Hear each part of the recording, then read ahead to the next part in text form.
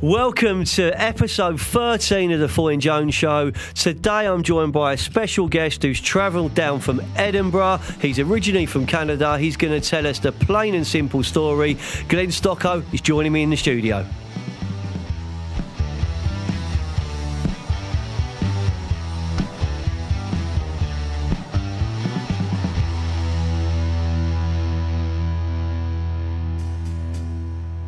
Boom, here we go. Welcome to season 6 of the Foy & Jones Show. It's a sunny day in June. It's a little bit windy, but we're in a new month. We're recording our first episode of June, and it's episode 13 of season 6. And we've got a guest who's made a journey to be here today.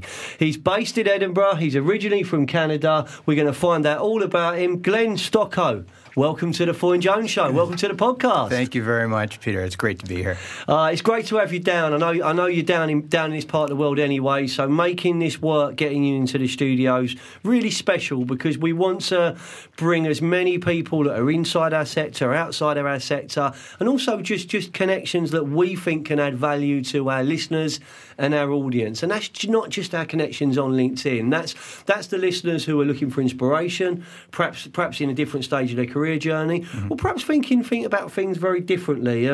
The subject of being different is what we're going to talk about when we explore the plain and simple story. Yep. Even simple things like where did the name Plain and Simple come from intrigues me. Yep. But we get to know you first, Glen. But before we do that, Charlie Hula, how you doing? I'm in a good way, mate. I'm in a good way. Hula's in the house, gigging next week? We are, yeah. We got 3 dates lined up, Monday, Tuesday, Wednesday. 2 in Brighton, 1 up in London. I've put the request in with Mrs. Jones, and I'm just waiting to see what one I'm going to be able to attend. I'm waiting to see if the holiday approval will come in. I'm just waiting for the form to come back, mate, so we'll see what happens. So, we don't have a podcast without our listeners. We don't have a podcast without our sponsors. So Marcel Creasy from MHK Holding UK, he's got a big event with that business this week. All the best with that. Thank you for your continued support. You're making a massive difference to the show. Glen, let's talk all things plain and simple. Sure. The business, the history, and I think what's going to intrigue so many people is the story you told me when we first got to know each other about how you arrived in this business, because there's an entrepreneurial journey you've been on, and it all began many moons ago in Canada before you even got to Scotland. It did. I'll try not to bore you too much. We won't be bored. We're fascinated. We're fascinated, Glen. Over to you. Introduce yourself. Have some fun. So it has been a bit of a journey to get to where I am today, and it's funny how life takes you on those kind of funny routes. Started my career in engineering. So I was a consulting civil engineer in Canada. Still am a registered professional engineer there, but not practicing, obviously. And I was rising through my career steadily and felt like there was more I needed to do, more I needed to learn. So I decided to go study a business degree. Ended up going to the University of Edinburgh Business School. And graduated from that Masters of Business program in 2008-2009, which wasn't a fantastic time to be graduating from a business school. Although I had a few offers on the table, I ended up going back to Canada. And went back into consulting. Not long after, I ended up joining a boutique property development firm as their director of development. And that was kind of my foray into entrepreneurial life. It was kind of a startup in itself. We grew that firm quite quickly, property with assets under management. It was a really excellent journey. Great to be part of that team building it. But then felt I needed to get more comfortable with risk. And I had met a great guy who had started a completely different business, a craft cider business, alcoholic cider. And here, in the UK, cider is a big thing, but in Ontario, province of Ontario in Canada, it was quite a new thing, and craft cider was quite new. So we were like-minded. He was a former engineer as well. Really liked the guy. We hit it off. After talking for quite a while, I decided to come on board with him and help grow that business. So that was, again, rolling up your sleeves, doing everything in a business to get it going, and that was great. All the while, my wife and I were talking about Scotland. We met when we were both studying in Scotland, in Edinburgh. And opportunity arose for us to move, so we just picked everything up, moved over to Edinburgh, and it was kind of like a dream. And it was What was it that drew you and your wife to Edinburgh? Is it the history of the? Is it the memory of it? Is it something that just? I think Edinburgh gets into your soul when you're there. There's a castle popped up in the middle of the city, walking the cobblestone streets. It's got a great vibe to it. Little did I know at the time the entrepreneurial sector there and the ecosystem that was bubbling away. I had no idea when we just decided to move there. And it wasn't until we made that decision I started reaching out to people that I was blown away by it. And very quickly, after speaking to one or two people, my network exploded. And people were so welcoming in the business community. I was meeting investors, and then I was meeting the startups that those investors were investing in. And I was fortunate enough to meet a chap named John, and John had started a marketplace for off licenses, where he was connecting off licenses with consumers for delivery of drinks within an hour. Well, I mean, I'm not going to say anything stereotypical, but I'd imagine there's quite a demand for that service north of the border. There's a demand everywhere. I mean, there's a demand for that here, to be fair. So certainly in West London, where I grew up, that's a must-have. My brother-in-law was telling me that if you upgrade, you can get it even quicker, but you pay a premium price now. So I'm like, do you actually do that? He went, yeah, sometimes I do. Yeah, sorry. It was great, and the business was moving along, and it was being part of that business. I was fortunate. The Scottish government was sending some Scottish entrepreneurial leaders to Boston for kind of a 2-week intensive program. I was lucky enough to be invited on that program, and while I was there, I met Andrew and Mike Donaldson, who are the 6th generation of the Donaldson Group, a 163-year-old Scottish timber business. They were by far the most mature business on that cohort, but really kind of speaks to their mentality that they want to embrace entrepreneurialism in growing their business, even one that's 163 years old. And as things happen on these courses, you're out for a pint or you're talking during class, and this was pre-pandemic, and the question came up of there's not many builders merchants who have e-commerce. They're not trading online. So there's something we could do to make it really easy for them. And that was this light bulb moment of, well, how about a marketplace? Marketplaces work really well when there's a commoditized product. So if people aren't too concerned where that product is coming from, they just want to know it's going to be quality and the people that are selling it and deliver it are respectable and trustworthy, that's the most important thing. A marketplace for, say, a dentist probably isn't the best because you don't trade dentists very frequently. You get a dentist, you stick with it. So marketplace seemed like a really good idea. We go back to our businesses. We stayed in touch, talked for about a year. I was telling them about what we were doing in our business, the learnings that we had. And then one thing led to another. I had a call from Andy one day and said, hey, we're actually going to start this business, and we're looking for somebody to lead it. Timing was right for me. I came on board, and we grew the business from there. And you asked about the name. Yeah, fascinated. We had no name when I joined. We had a code name for it, which I can tell you afterwards. That's another story. Oh, that's exciting, Charlie. So we went through the typical branding marketing exercise, and we had an agency that was helping us to do that.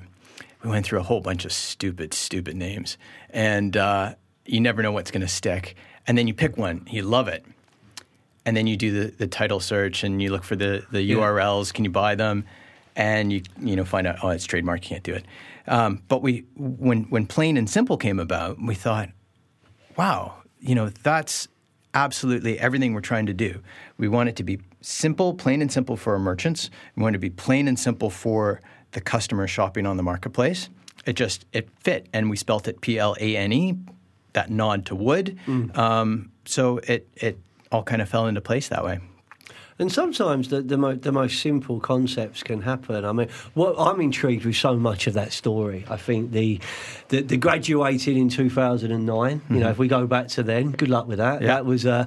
That was without a doubt 2009 to 2010, 11, toughest passage of play I've ever experienced in my life. And I mean that professionally, I mean that personally, I mean that emotionally, I mean that financially. I went as a business owner, and quite a young business owner. So I was in my early 30s. I was 2004, so 4 or 5 years into the business, and thought I was invincible. I weren't invincible, and I learned some tough knocks. Still got the scars. So that's fascinating in itself. That you've gone out of that, and you've got into cider.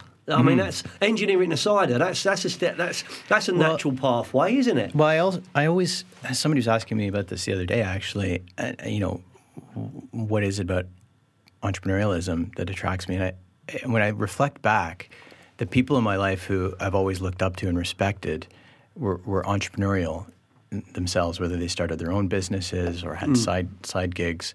And I've kind of just surrounded myself with those people. It doesn't mean you have to start a business. It could be just being entrepreneurial. It's a mindset. Yeah. I honestly believe it should be taught at school. It should be taught at college. It should be something we focus on in creativity, in developing passion, and actually conceptually doing something, starting something, and maybe not conforming. Actually going the other way. I always say this: if 9 people are going to turn right, be the one that turns left and see where that goes. It doesn't always end up where you want to be, but you find some stuff from it, and then something that we can go back to. You and your wife, we're going to go to Edinburgh. That's where we're going to go. Did you have an income when you arrived in Edinburgh? Was there a position for you to move into, or did you drop in and then make that happen? Luckily, she did. Yeah. So she had a role that she transferred over. So that gave us the comfort level to be able to make the jump. But I had nothing. Yeah. I had come for 2 weeks before we moved to meet some people, and that actually sealed the deal for me, because that's when I discovered how welcoming the business community was. I came within 2 days. I had meetings scheduled for the rest of my 2 weeks. I couldn't fit more people in because everybody just, you should talk to this person. You should go meet with this person. And so when we did eventually make the move and we landed, I could pick up the phone and say, I'm here. Could we go and meet in person for a coffee? Nothing. But I had a plan. I had a bit of a plan, the kind of people I wanted to talk to. But you had a plan. You made appointments happen. I speak to business developers. I speak to individuals that are challenged to make appointments every day, and they will struggle. They will not be able to get booked in. They're not, and you've arrived there.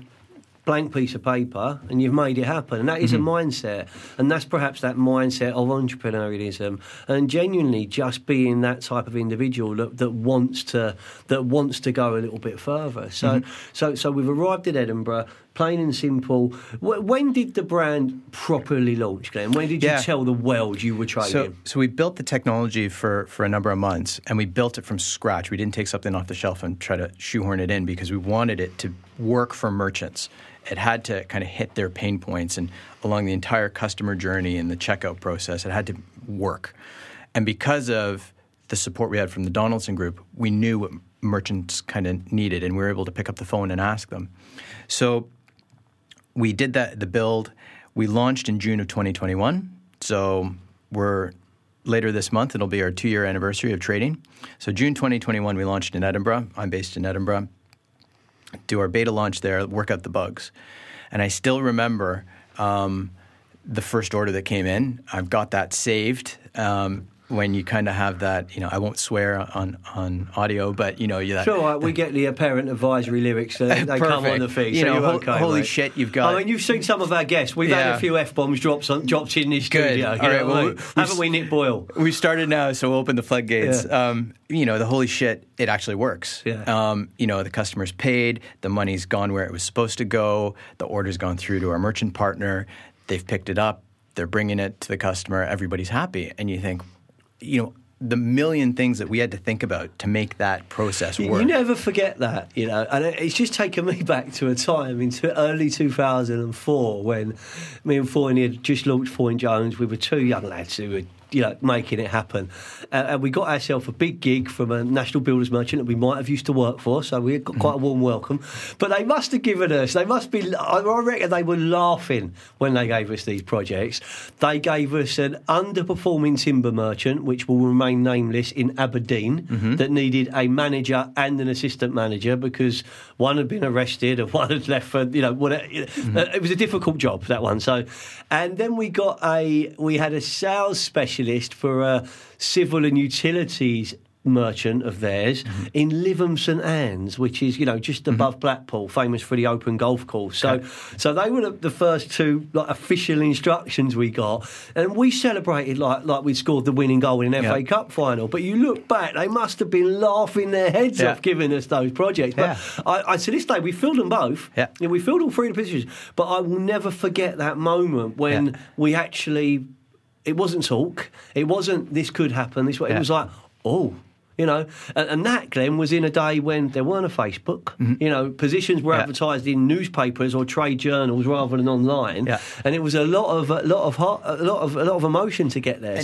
And what do you do now, though? The fact you remember that. What do you do now, though, to keep those celebrations going? Because as you go and you get into your set routines, it's easy to forget about those wins. I encourage forward rolls, funny dances. We do all sorts of soft stuff in and around the office to keep people going. But I'm a big believer in celebrating small wins and celebrating success and over communicating. So a new client to me is a celebration. A new project is something we should be proud of.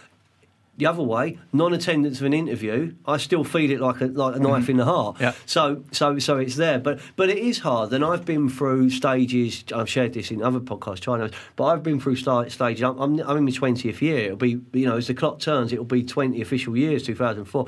So when I look at it, and we've been big, we've been small, we've been okay. We've done all that. But there are times when I've lost my way. I've been questioning myself. Have I got imposter syndrome? What am I doing this for?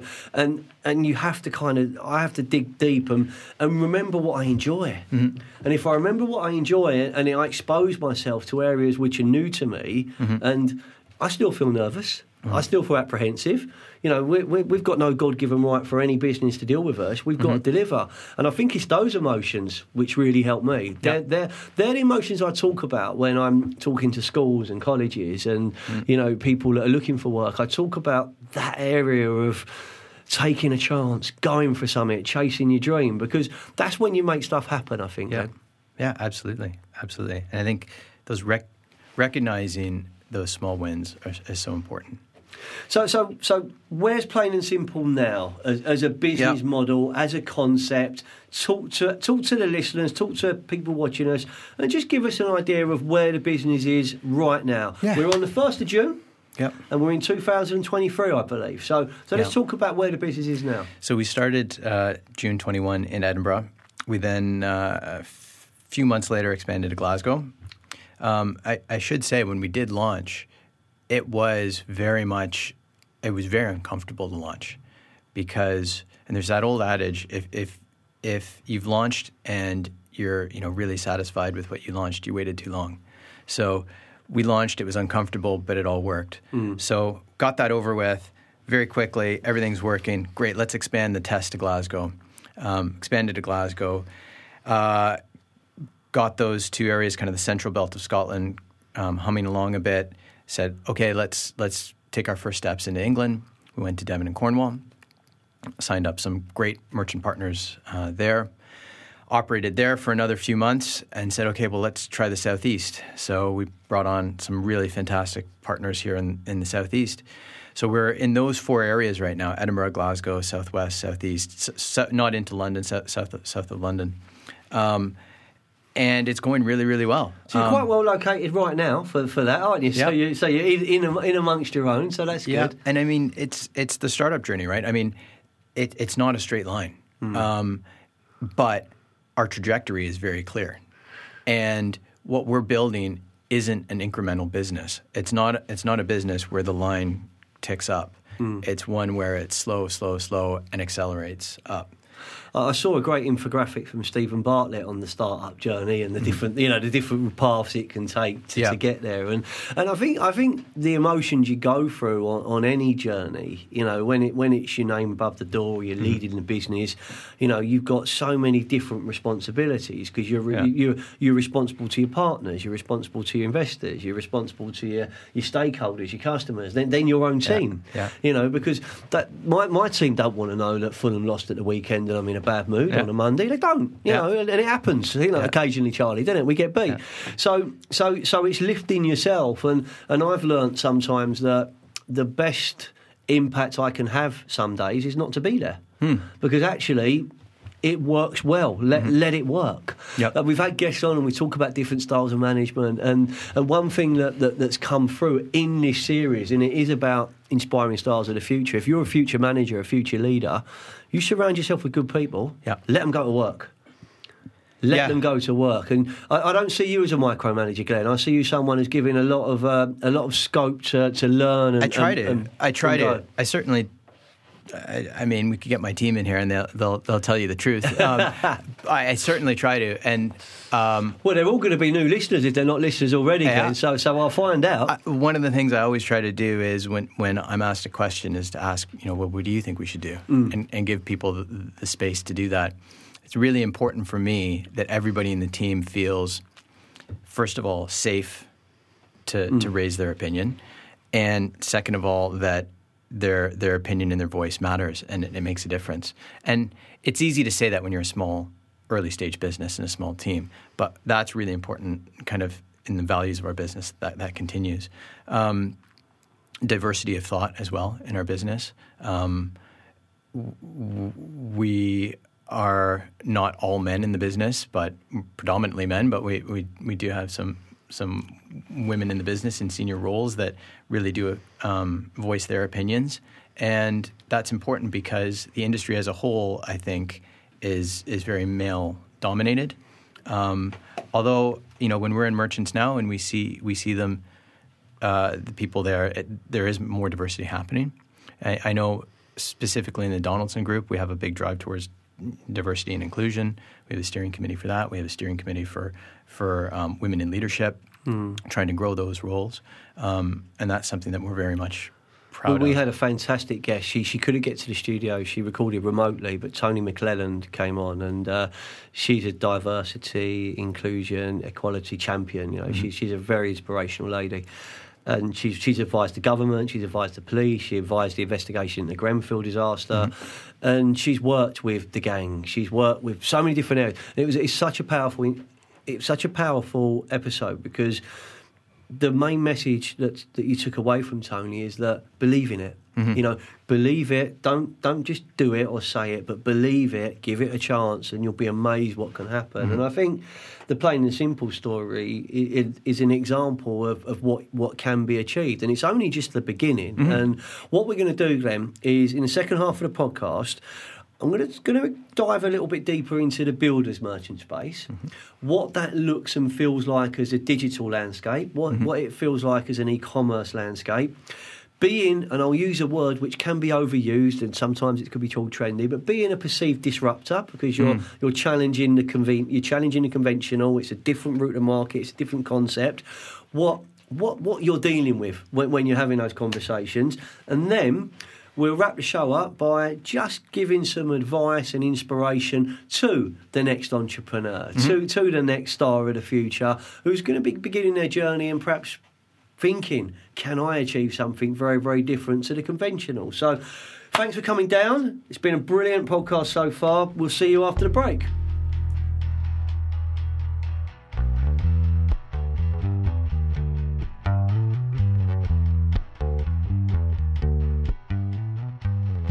Life-changing recruitment for the KBB, builders merchant and construction industries. Creative social content, specialist knowledge, world-leading video technology, helping you find career happiness and helping your business attract its stars of the future. We are Foyne Jones. This is what we do.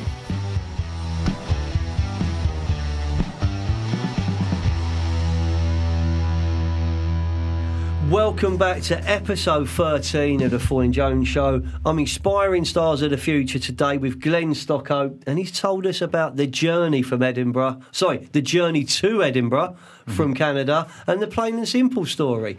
What I want to do now, Glenn, is focus on your customer. Focus on the partners and the people you're talking to. It's an environment, it's a world which is close to my heart. It's where it all began for me. It began for me in Travis Perkins, Fulham, when I was 18 years of age, in the timber yard, doing admin, working on the counter, and it was an amazing journey for me to director level. You're on the other side of that fence because going back to my old world, I would be your customer. I would be the person that you've got to influence, the person you're going to win over. You mentioned something before the break, and I'll say this again and again and again. The builders merchant industry can be quite white, male, style. You know, that's middle age. That's genuinely when you look at the industry. I think there's a time for change that has to come with diversity, and I applaud that you mentioned that, because that's something that so many guests are talking passionately about at the moment. We've got a generational problem. You know, is the builders merchant industry attractive to the youngsters that want to be a YouTuber? They want to be in media. They want to be in fashion. They want to be in music. You know, probably not. So we need to perhaps work on our shop window. But then we talk about the modern world. Technology, how it's evolving, how it's moving, how quick it goes, different social platforms, different ways of buying a product, selling a product, marketing a product. You're in a very traditional space. You mentioned, 163 years of history, but you're with a business there that wants to think entrepreneurially. Love to get your feelings and thoughts on the merchant landscape so far, particularly with technology, e-commerce and digital. What are you experiencing when you're introducing your brand? Yeah, well, I think the move to digital commerce obviously has accelerated in the past couple of years, but it's here to stay, and I think merchants appreciate that. We're not having to explain what e-commerce is. Merchants know it. The difficulty comes when a merchant is maybe a smaller merchant that has a lot on their plate already. You know, they're wearing a number of hats. And really what we're doing is coming to them and saying, with Plain and Simple, we can bring you online customers with no effort and no risk. And that's kind of a too good to be true scenario. So for us, it's been about building trust. Where's the catch? Exactly. And we only succeed if our partners succeed. And we've structured our terms in such a way that that's how it is. And there's no cost to a merchant to work with us if we don't bring you sales. But it's taken time. 2 years in now, we're seeing the fruits of all that effort. Myself going personally, talking with merchants, speaking at events, being part of the Builders Merchant Federation, and speaking at events there. And it's very much you know this better than I do, a relationship-based industry. And it's when some of our partners will say to other prospective partners that they know, hey, the people at Plain and Simple are good people. Give them a try. We like working with them. That's the best endorsement that you can ever have. Had a meeting yesterday with a merchant here in Sussex that said, we tell everybody, why wouldn't you be on Plain and Simple? And that's it's heartwarming, first of all, because we feel like we're actually doing good. So in terms of what we're seeing out there, people know e-commerce. Marketplaces are the big thing. And from our perspective... I was fascinated. We spoke about that downstairs before we came in the studio, and how you put it makes so much sense, because they're not just here to stay, they're the future, aren't they? Yeah, I mean, there was a study that said that by 2050, 50% of all online spend will be on marketplaces. I wouldn't be surprised if it's sooner than that. People want to shop on marketplaces. And Glenn, and again, I'm not saying we have, but if we've got a listener who's been on the planet Mars and they've just dropped in, just explain what you mean by an online marketplace. So an online marketplace the best analogy would be like a shopping mall. Yeah. So you go to a shopping mall, you've got multiple stores. Well, an online marketplace is like an online shopping center where you see multiple merchants selling multiple products. The classic example is Amazon or eBay. Those are marketplaces. They're generalist marketplaces. On the flip side, you have what's called a specialist marketplace. Imagine that's like a shopping center that sells a specific type of product to a specific kind of customer. So for us, Plain and Simple, we're a specialist marketplace. Yeah. We only work with independent builders merchants, primarily on big and bulky building materials, decking, fencing, insulation, sheet materials, that kind of stuff. Where you purchase on Plain and Simple, we connect you with the local builders merchant. They deliver it right to your door. You don't have to worry about putting it in your vehicle. And the transaction's with Plain and Simple? So the transaction is through Plain and Simple. Yeah. So we are basically the introducer to the builders merchant.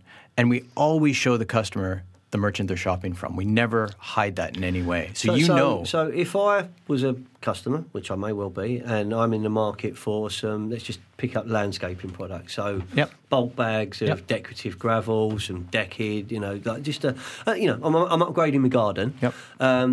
I find the products on Plain and Simple. I get my price, I get my delivery time, I pay the transaction, and it arrives from the merchant of choice. Yep, exactly. They show up, you pay the money, they show up, you can purchase from multiple merchants in one basket. I back myself. I wouldn't be that scared of a builder's merchant. It's in my past. But there are lots of customers that wouldn't naturally shop in a landscaping merchant, a builder's merchant, a timber merchant. We hear this all the time, and we've done quite a bit of customer research. There's people who don't know about these incredible local merchants. They'll go to the larger shed stores just because they don't know about them. Or there's the customer who does know about them, but they're too intimidated to go into them. Because, to be perfectly honest, they're not always the most inviting places. Large racking of big, scary building materials. But they're quality materials with trusted merchants. So what we see ourselves as almost lifting the veil on these great independents and bringing that DIY customer segment to them. That would be attractive to me if I was still in the independent builders merchant game, because it's a new customer base. It's a customer base that you're not marketing. So you are marketing to, but you're not knocking on their doors, are you? You're not always going to notice the skip, the scaffold, or have the external representation. And as a merchant, you already have all of that infrastructure there. You already have the delivery vehicles that deliver all your products anyhow. You're already housing those products. You already have the products on site in your branch. So you're basically sweating that asset. We can bring you new customers for an asset you already have and products you already have in stock. And is there a price advantage for the customer coming to you rather than going to the merchant? Is there a benefit to them? Yeah, I think it's not always about price. It's about quality as well. And I'm not saying that to be disparaging to any shed stores, but if you're buying from a trusted local independent builders merchant where the builders shop, we often say shop where the builders shop. So you're getting trade quality products at a competitive price. So we do a lot. We are very much a data-driven business. So we analyze prices online, not just from our marketplace, merchants on our marketplace, but also whoever's selling online in the wider market. And then what we do is we actually create tailored reports for each one of our merchants to show them the product mix that they have in Plain and Simple, their prices, and how they compare. But we don't go for the lowest price. We take an average price because we want our partners to be competitive. It's not about being the cheapest. It's just about being competitive. And it shouldn't be. I mean, we are not, and we will never be the cheapest recruitment business out there. God forbid. I was with a new client yesterday, and they're coming on board. We've got a position which will go live early next week. And they sell their product. It's a landscaping product, funnily enough, but they sell on value. They're a manufacturer who is pride, and they sell on value, and they partner with merchants. And their piece is to educate the merchant to sell on value, because if they follow that through, the product has got longevity, the product is sustainable, the product works. And it was a dream come true for me, because when I was talking through our approach and what I said, we're exactly the same, it's value.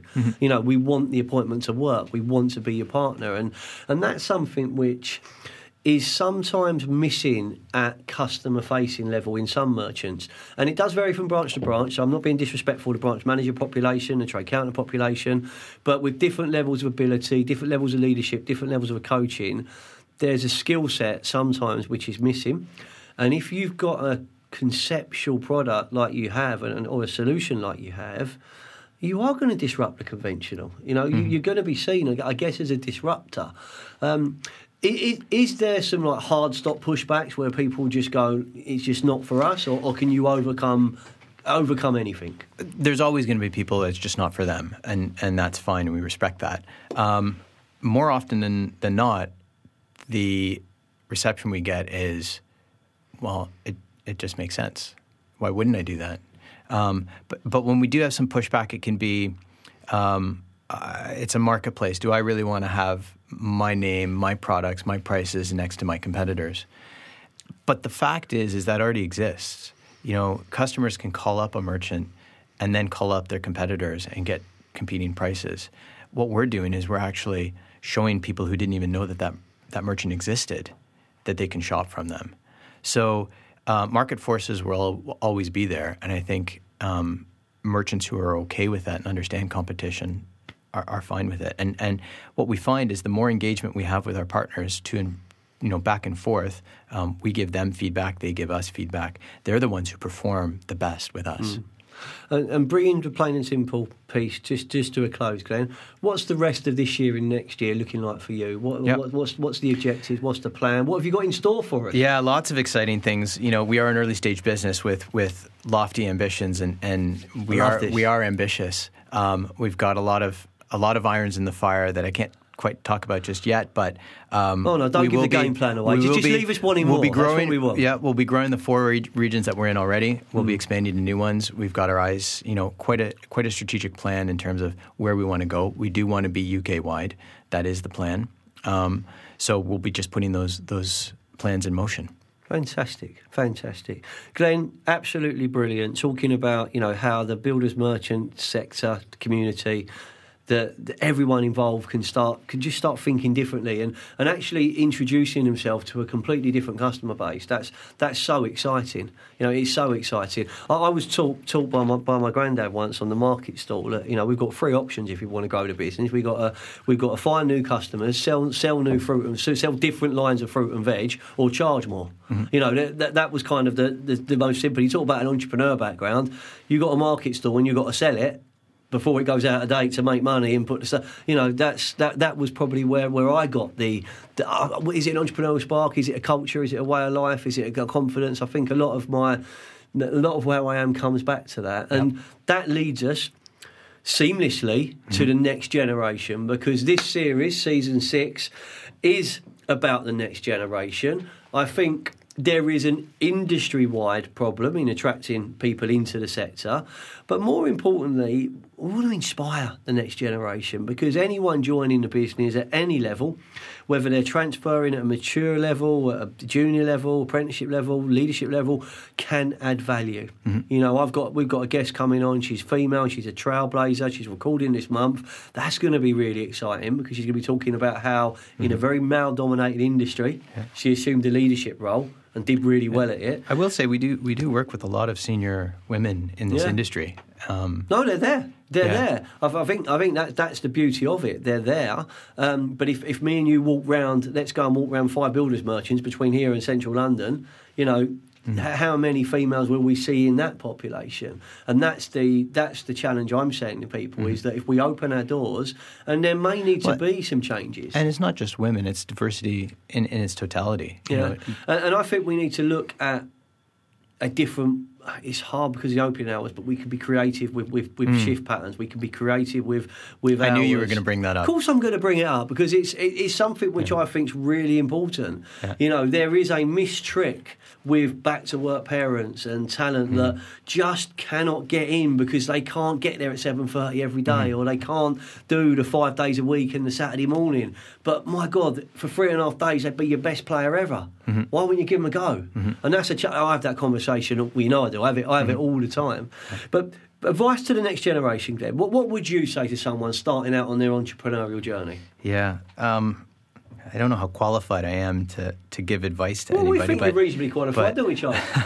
I gave it some thought. You asked me to kind of come with that, and I thought about 3 things that I've heard from people that have affected me along my journey. And the first one, I think, I've learned firsthand is meet with as many people from as diverse a background as you possibly can. And it may be sometimes uncomfortable to do it, and you're pushing yourself out of your comfort zone to pick up the phone or go for a coffee with somebody. But you never know what's going to come from those conversations. And it may take years before something actually comes from that conversation, but you won't know until you do it. Mm-hmm. And to me, it's from conversations that I never expected to have that something great has come from it. So that'd be my first one. Second one was taught to me early on in my career was, if you've got a big decision to make, sleep on it. And if you've got a partner, a business or a personal partner, both of you should try to sleep on it, come back to it in the morning. And then the last one would be something actually came from Jim Collins in Good to Great, which build your personal board of directors. Those people that embody those values and standards that you aspire to, and you can always lean on them when you need some advice or to confide in. So those would be my 3 that have helped me along. I mean, honestly, there's 3 powerful messages there. Meeting new people, opening your mind, having conversations. Yeah, and I should say, I should have said for that one too, is always be willing to support somebody. So when you're meeting those people, always see how you can help them. Give them something. Yeah. Give something. Give something. I mean, that's powerful. Sleeping on a decision, taking some time to think. I mean, there isn't an example in life when that won't make a difference. The worst decisions I make are the ones when I'm under pressure or when I'm rushing. The best decisions I make are when they thought through and they're educated and they're balanced. Yeah, you have to, as a business owner, make some decisions. And Sun Tzu, I read a lot of Sun Tzu. You have to swoop. Swoop, and when decisions made. But at times it's a calculated swoop. It's when we go. But until we're ready, we hold back. And the last one, that's the big one for me. Building your board of directors. Surrounding yourself with people that you admire. You would take advice from. People you look up to. I read something the other day about don't worry about criticism of someone you wouldn't take advice from. And that's so powerful and so simple. And I went, wow, I'm going to use that at some point because it's very powerful. And I think the old-fashioned rules of being disciplined, being creative, doing the right thing, having some belief in what you do, that makes the difference. One of the heartbreaking things for me I see from a job-seeking situation is there's so many people that are on like the hamster wheel. They're going through their career, they're going from month to month, they're okay, but they don't know whether to try this or go for that or apply for this. And, what's the worst that can happen? Asking for help, trying to go for something, believing in yourself. There's some great takeaways for our stars of the future, Glenn. They really are. And if we look at this episode, we've got to know you, and I knew some of the journey from Canada to Edinburgh, but I didn't know all of the journey. The cider angle I did know about, the off-licence angle I did know about, but it's great that you've shared it publicly. And the strategy that you've adopted with Plain and Simple and getting close to the key groups, identifying the independents in certain areas where they can benefit from what you're doing, that's something which should be celebrated. It should be spoke really positively about. And actually, the approach you have, the detail, the data, the presenting of ideas and demonstrating how it can get results, that will make a difference to every single independent builders merchant. Glenn, it's been brilliant to have you on the show. Couple of things before we wrap up. You're in Brighton, I'm in Brighton. We can have a drink, beside the sea, side by side the sea. Absolutely. Charlie can't make it. He's got busy gig. He's got busy music stuff to do. But we'll chew the fat afterwards and just enjoy. It's a bit windy out there, but we enjoy Sussex by the sea and the sunshine. And you've got some team events going on tonight, mate. We do, yeah. The team's here. I heard a vicious rumour you're axe throwing. Yeah, Team Plain and Simple is taking on Brighton today. So they're taking on Brighton. They're going to Hatchet Harry's, Charlie. Yeah. Hatchet Harry's. They're throwing axes. Yeah. Keep your hard hats on if you're in the gaff tonight, then. I mean, they're there. We get pretty competitive. I could imagine there'll be data on the trajectory of the axe, wouldn't Absolutely. there? And everything. But we've got spreadsheets. But it's good. I mean, I've wanted to get you on the episodes, on the podcast since we've been working together. You haven't disappointed. I know this is something you was, I wouldn't say word worried, but you was this is slightly outside your comfort zone. You've come in and smashed it out of the park, mate. It's been an absolute pleasure. That was Glen Stocco from Plain and Simple. That's the end of episode 13. Thanks again to Marcel Creasy from our headline sponsor, MHK Holding UK. This podcast is only good as you, the listener, and other guests that want to get involved. So don't be shy. Reach out to me, reach out to Charlie, and you can help us for the rest of this series inspire our stars of the future. Thanks for listening. We'll see you next episode.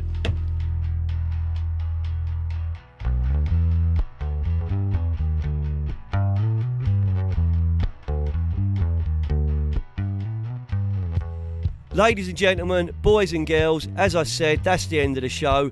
Thanks for listening. Make sure you check out next week's episode as we will keep inspiring our stars of the future.